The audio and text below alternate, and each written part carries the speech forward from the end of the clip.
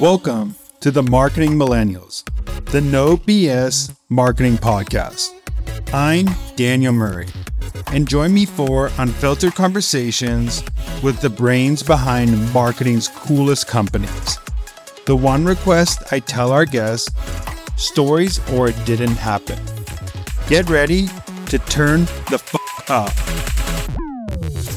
Creators, probably 9 times out of 10, are going to outperform any traditional advertising production in just about any capacity. You could give a creator, hey, produce an ad.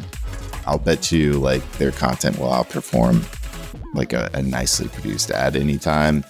Any content that they create is probably going to outperform any commercial.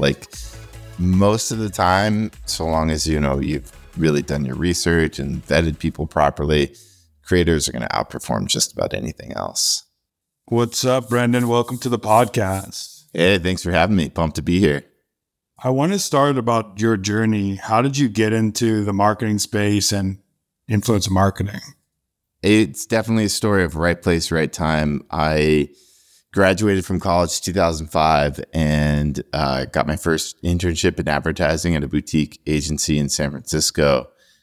That was that era where it was you still needed your college email address to have a Facebook, and all my friends were on MySpace, and YouTube was just starting to become a thing. I think maybe that was late 2005 or so.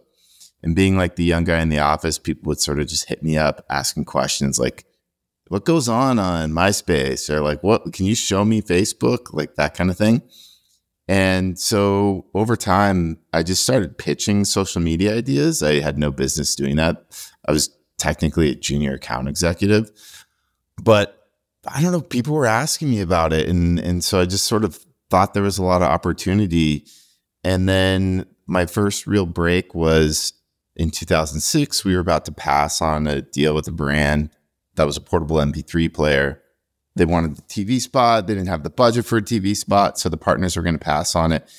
And I just happened to be there when they were talking, and I sort of spun around. It was we should do a deal with these guys on YouTube. And they're oh, you can pitch it to them. We're cool. Whatever. So let's see what happens. So pitched it. We did it. Got millions of views. Crashed the client's website. And I sort of never looked back. I parlayed that into a job at Mechanism. We basically built up an early social media team, pre-paid ads. We would do a lot of influencer marketing to drive traffic to things, a lot of viral videos, Reddit seeding, blog outreach.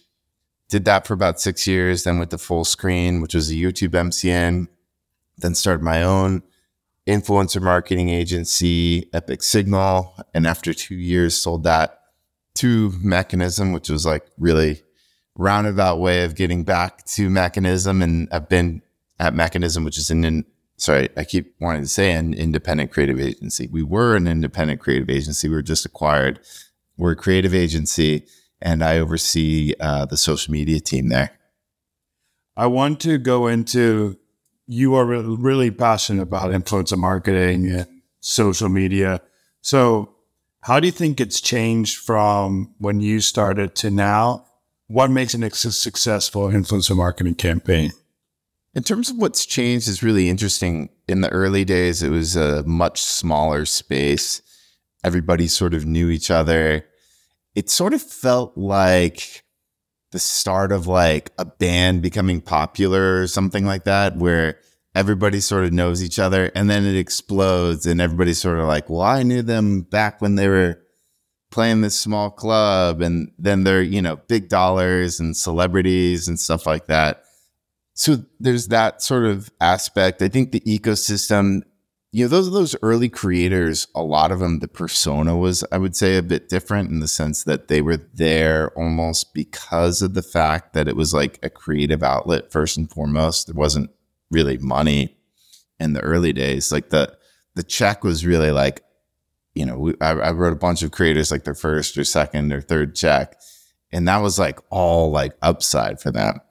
For a lot of them, it was a way to connect with people. I would say that early crop of creators, a lot of them were sort of misfits and awkward people. And now I feel to a certain extent, it's the new path to celebrity. And then, of course, there's the money and business aspect of it. I think in terms of working with brands before, there was a lot more explaining that you'd have to do and education. Like a lot of people would be like, wait, people watch this? Now you say influencer, everybody knows what that is. So in those early days, it was just, it was much more this sort of geeky culture, I would say. And the business was not particularly developed. You hear a lot of the creators that made it were ostracized at school from being like popular on platforms. So even like the year early like Vine creators and stuff like that. They were kind of ostracized at school, and the people on Twitter who were big and Facebook, they kind of were looked at as, why are you creating stuff online? Now, if you're an influencer, you kind of have swag. Some of them are still like, I think that's even a newer trend, because even Josh Richards, when he was like popular on like Musically, he was like ostracized his whole school, and now he's one of the biggest creators out there. So it's funny. I want to go a little deeper into that. So how should brands now be thinking of working with influencers now that there's a new wave? How do you spot great influencers, and what makes a great campaign now? The general philosophy that I preach and Mechanism preaches is treat a brand partnership with creators like an athlete endorsement, in the sense that you want it to be a real collaboration in an ongoing basis across multiple campaign touch points. Even though influencer marketing now is like 15, 16 years old, at least in the video space, even longer if you count like the blogging influencers and stuff, the overwhelming amount of dollars, I would say, go towards sort of one-off activations. But if you think about it, beyond their reach and distribution, part of the reason you want to work with creators is the fact that they are a trusted, credible source to their audience. And if you do one-off activations with creators and they are working with brands to make a living, that means that there's a decent chance at some point they're going to be offered to work with your competitor. So why wouldn't you get ahead of that and make sure you're not diluting the brand's equity or the creator's equity, and do an ongoing partnership? And I recognize the need for testing and experimenting and building to something like that. But I think in general, a lot of brands overlook the idea of a really deep integrated partnership. You know, there's so many benefits. There's economies of scale, so you can sort of negotiate, you know, essentially bulk deals, the category exclusivity, a lot of opportunity to test and learn. There's efficiencies, because so much of that work goes into that initial phase of just doing the research, who's going to be a right fit, doing the contracting, negotiation, onboarding, that first activation. And over time, that gets easier and easier the longer you partner with the creator. So I really like sort of applying the Nike meets Jordan type model to the creator space. And I think more brands should be doing that. I see it now, even being like a B2B creator, which is funny. A brand will come to me and want to sponsor me, and then their competitor will come like 3 weeks later and sponsor me. And I always like give some people that I've used for a while and have relationships, say I'll give them the right to refusal of the deal. But to be able to like say you're working with this person is a part of like the company, they believe in it so much that they worked for a long time, and their name is now attached to that company forever, instead of like that one time where it's attached for 30 seconds and then you don't think about it anymore. Look at the athlete endorsements. Like, how crazy would it be if the model was Nike paid Jordan to wear their shoes for one basketball game, and then the next one Reebok was able to slip in and sponsor? Like, the whole thing would be a fucking mess. And so why wouldn't you apply the same principles to influencer marketing? Obviously there's nuances. I understand there's exceptions, but I think that is the biggest opportunity. And I think generally speaking, that's probably the most overlooked opportunity for big brands. One of the problems is how short-term minded a lot of marketing teams are with campaigns. They don't think how is this going to create brand for equity for the long term. They're thinking like, how am I going to hit my revenue number this quarter? But 100%. the brand marketers would understand that this person attached to my brand for 2 years will have this lasting brand affinity that when they're on the screen, they think my brand. I want to go into some like challenges that you see in the industry right now. Now that there's so many creators, how do you pick the right ones? How do you know when to work with them? What does a good partnership look like? We'll go deeper into that. So generally speaking, we'll sort of come up with like, what's the campaign platform and strategy? And so there's sort of the overarching campaign messaging. And then we try and develop like, what's a framework that's like broad enough we can give it to creators and they can sort of interpret it for their own platforms and channels. And so once we sort of have that high level idea, based off of our goal and objectives, we do 3 things. So we do the outreach and we negotiate, then we onboard them, and then we activate them. So first we develop like what the criteria is. What are our goals? So based off of that, we're going to take into account what's the demographic we're trying to reach, what's the appropriate platform, what verticals does it make sense to reach this audience or for the product or the brand. So we'll sort of have like the qualitative and quantitative mix, demographic, psychographic, category, sort of brand tone, that type of thing, like production value. And then even sort of like the platforms we want to prioritize based off of our objectives. And so we start with the filter first, and then we go out and do research. And we've got a bunch of tools that we use, which help, but admittedly, a lot of it is still very manual. So, we use tools like Tagger or TikTok Creator Marketplace, Tensor Social to help, we'll plug in sort of like the specific demographic criteria and our vertical, and it'll give some good recommendations generally, but oftentimes we'll sort of do a bit of manual searching, basically build out a big list of creators that we feel meet the criteria, take that to the client, let them sort of redline whoever they feel is not the right brand fit. And then we go out and talk to creators, do outreach, talk to their managers, them directly, and get insight into budget-wise, like, is it going to work? And are they available? And try and get them on the phone to get a sense of like, how are they reacting to it? How excited do they seem? So there's like that little bit of like an X factor with all this. And then based off of that conversation, we sort of look at the whole list and we basically sort of moneyball it. We're like, all right, this is like where we're going to get the most bang for our buck. And it's not just straight numbers.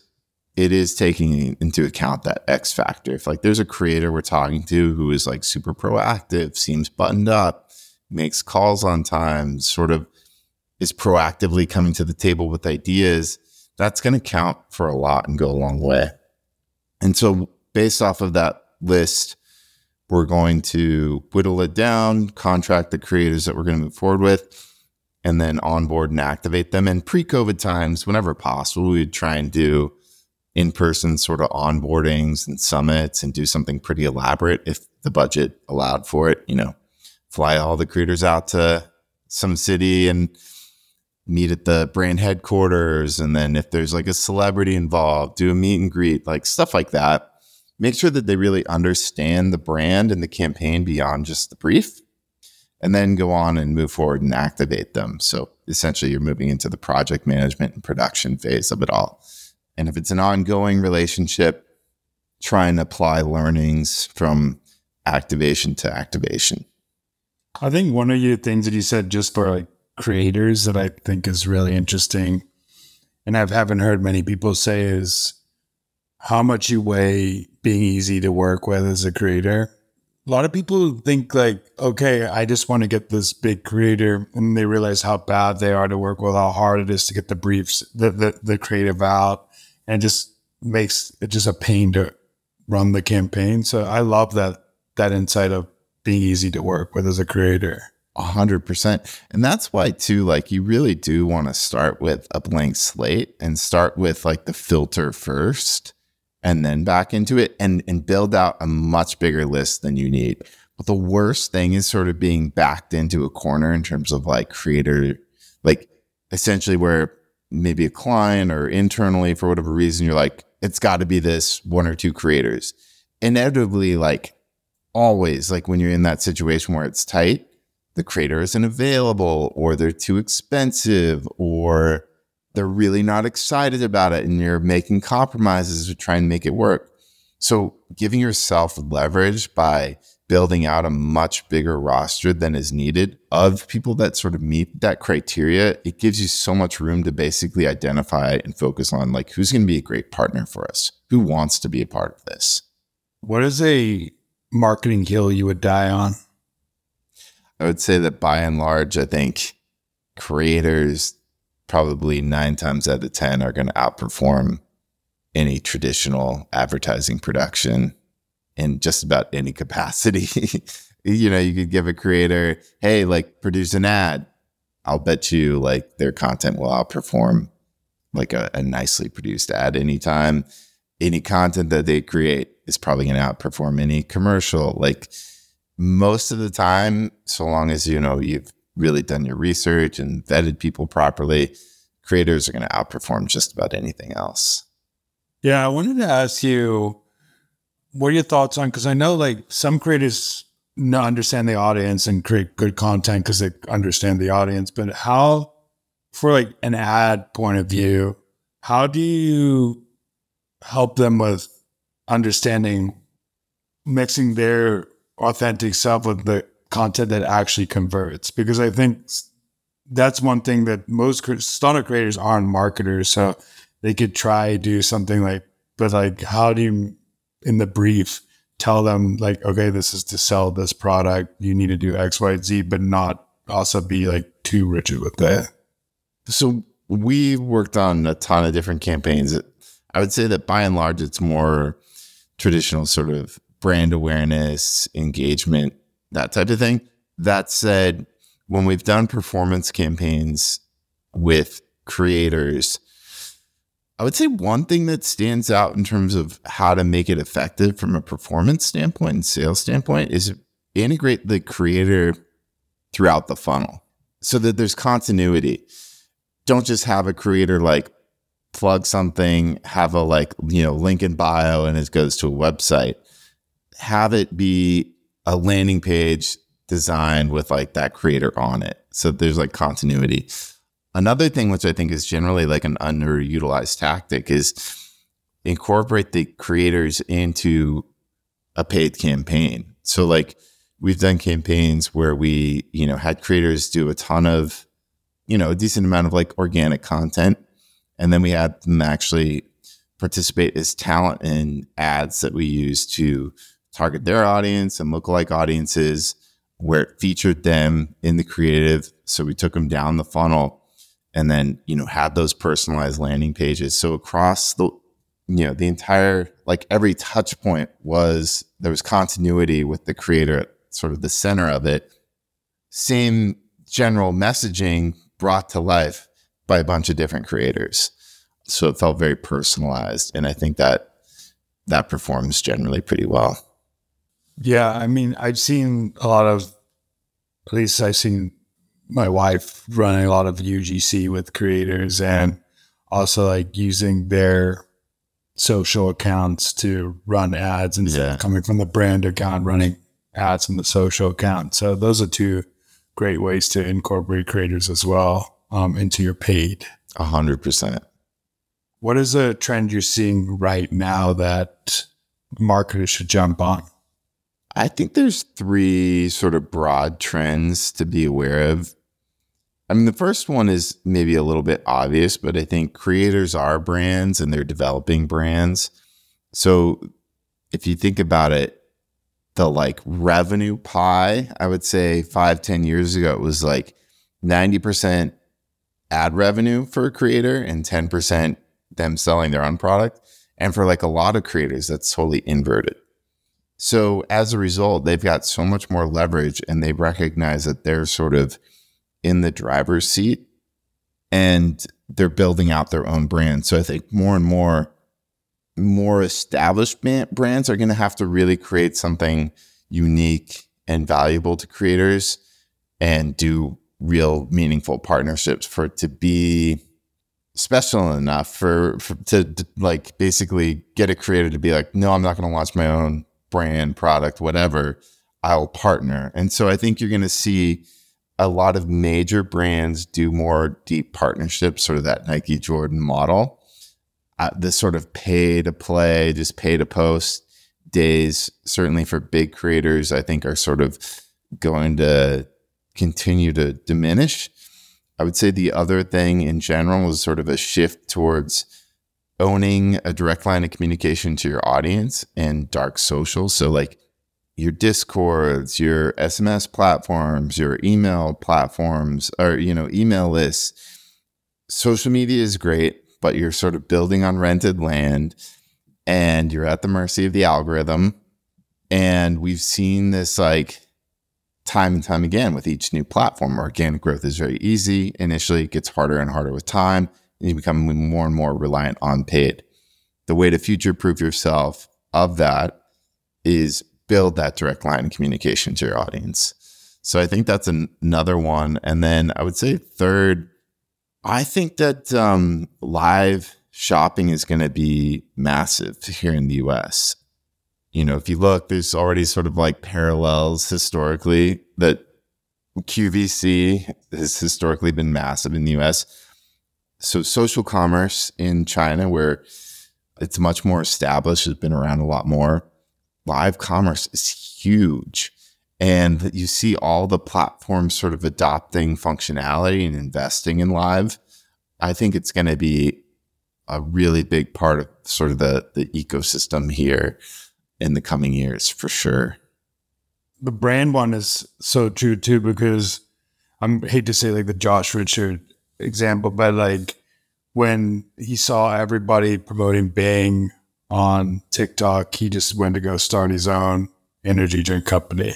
So he's like, I'm not going to promote Bang and get paid. I just can make more money starting my own energy drink. And so he partnered with someone behind the scenes to launch an energy drink.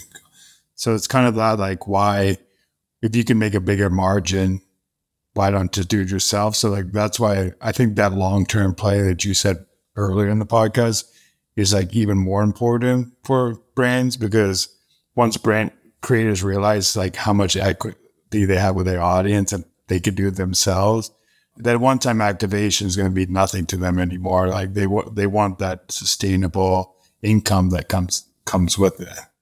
And it's funny. So I've got, I had this on a tab open here. Prime, KSI and Logan Paul's company, it's the 6th largest brand in the sport drink category already.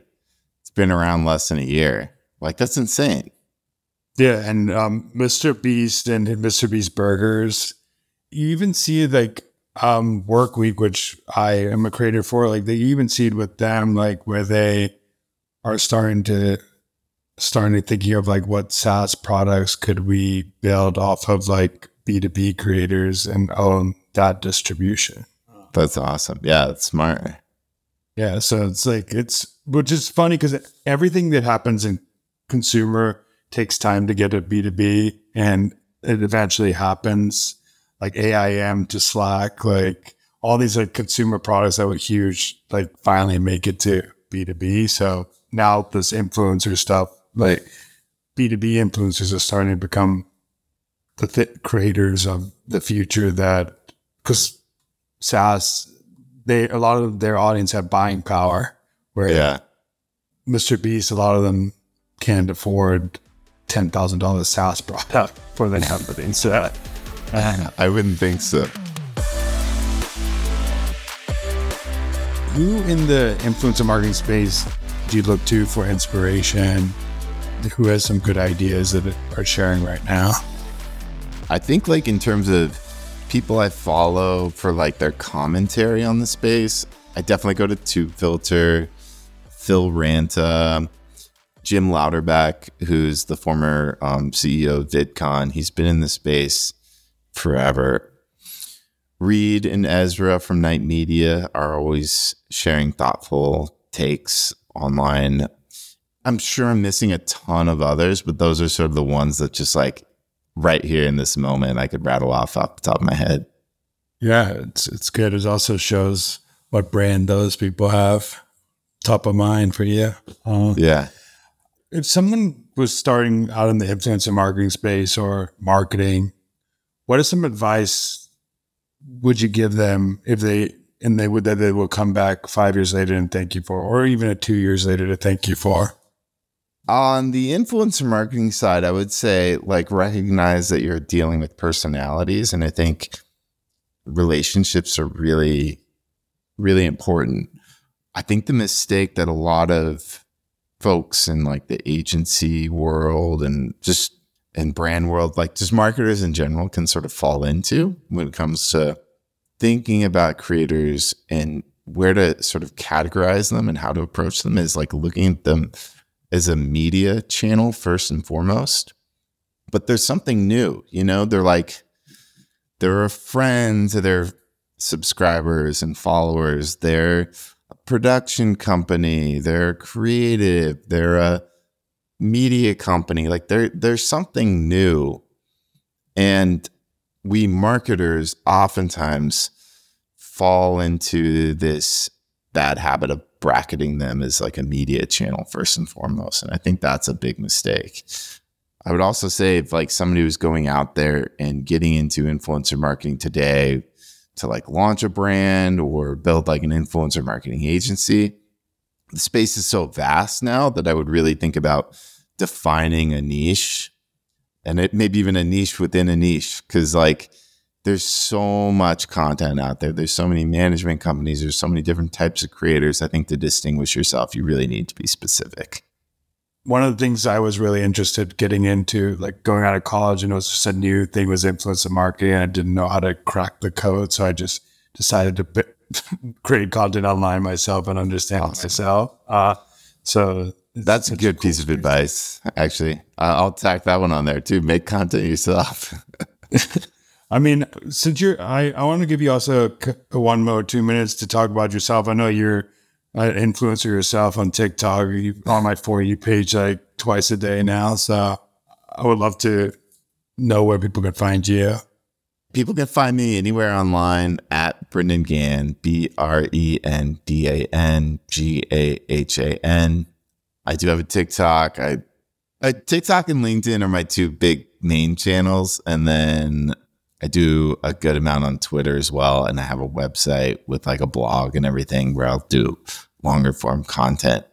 But yeah, my TikTok is like a lot of social media marketing. I would say news and strategies, basically a lot of commentary on what's going on and then sort of like insights and best practices. Hopefully people like it. I mean, you're also adopting something cool that I don't see many creators do is like with your thumbnails. I think that's cool. Yeah, that's like the YouTube approach, but nobody's really doing it that well on TikTok, and you crushing it with all those. Thanks. It looks like a professional feed when I go there. I was like scrolling. This is easy to scroll through to find what I need to. Thanks for it. Appreciate it. Of course. Well, this has been great. Thank you for that. Yeah, thanks for having me. This was fun, and really appreciate you having me on. Thanks so much for listening. Tune in next week to hear more great insights from marketing's coolest operators. If you haven't already, please consider subscribing to the Marketing Millennials podcast and giving it a 5-star rating. It helps bring more marketers into our community.